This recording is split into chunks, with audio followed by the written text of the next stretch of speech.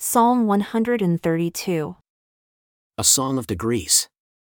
Lord, remember David and all his afflictions, how he swore unto the Lord and vowed unto the mighty God of Jacob, Surely I will not come into the tabernacle of my house nor go up into my bed. I will not give sleep to my eyes or slumber to my eyelids until I find a place for the Lord, a habitation for the mighty God of Jacob. Behold, we heard of it at Ephrathah, we found it in the fields of the wood. We will go into his tabernacles, we will worship at his footstool. Arise, O Lord, into your rest, you in the ark of your strength. Let your priests be clothed with righteousness, and let your saints shout for joy. For your servant David's sake, turn not away the face of your anointed.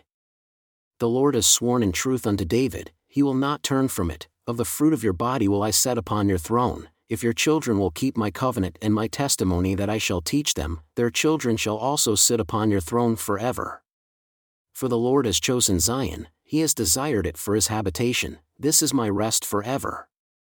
Here will I dwell, for I have desired it. I will abundantly bless her provision. I will satisfy her poor with bread.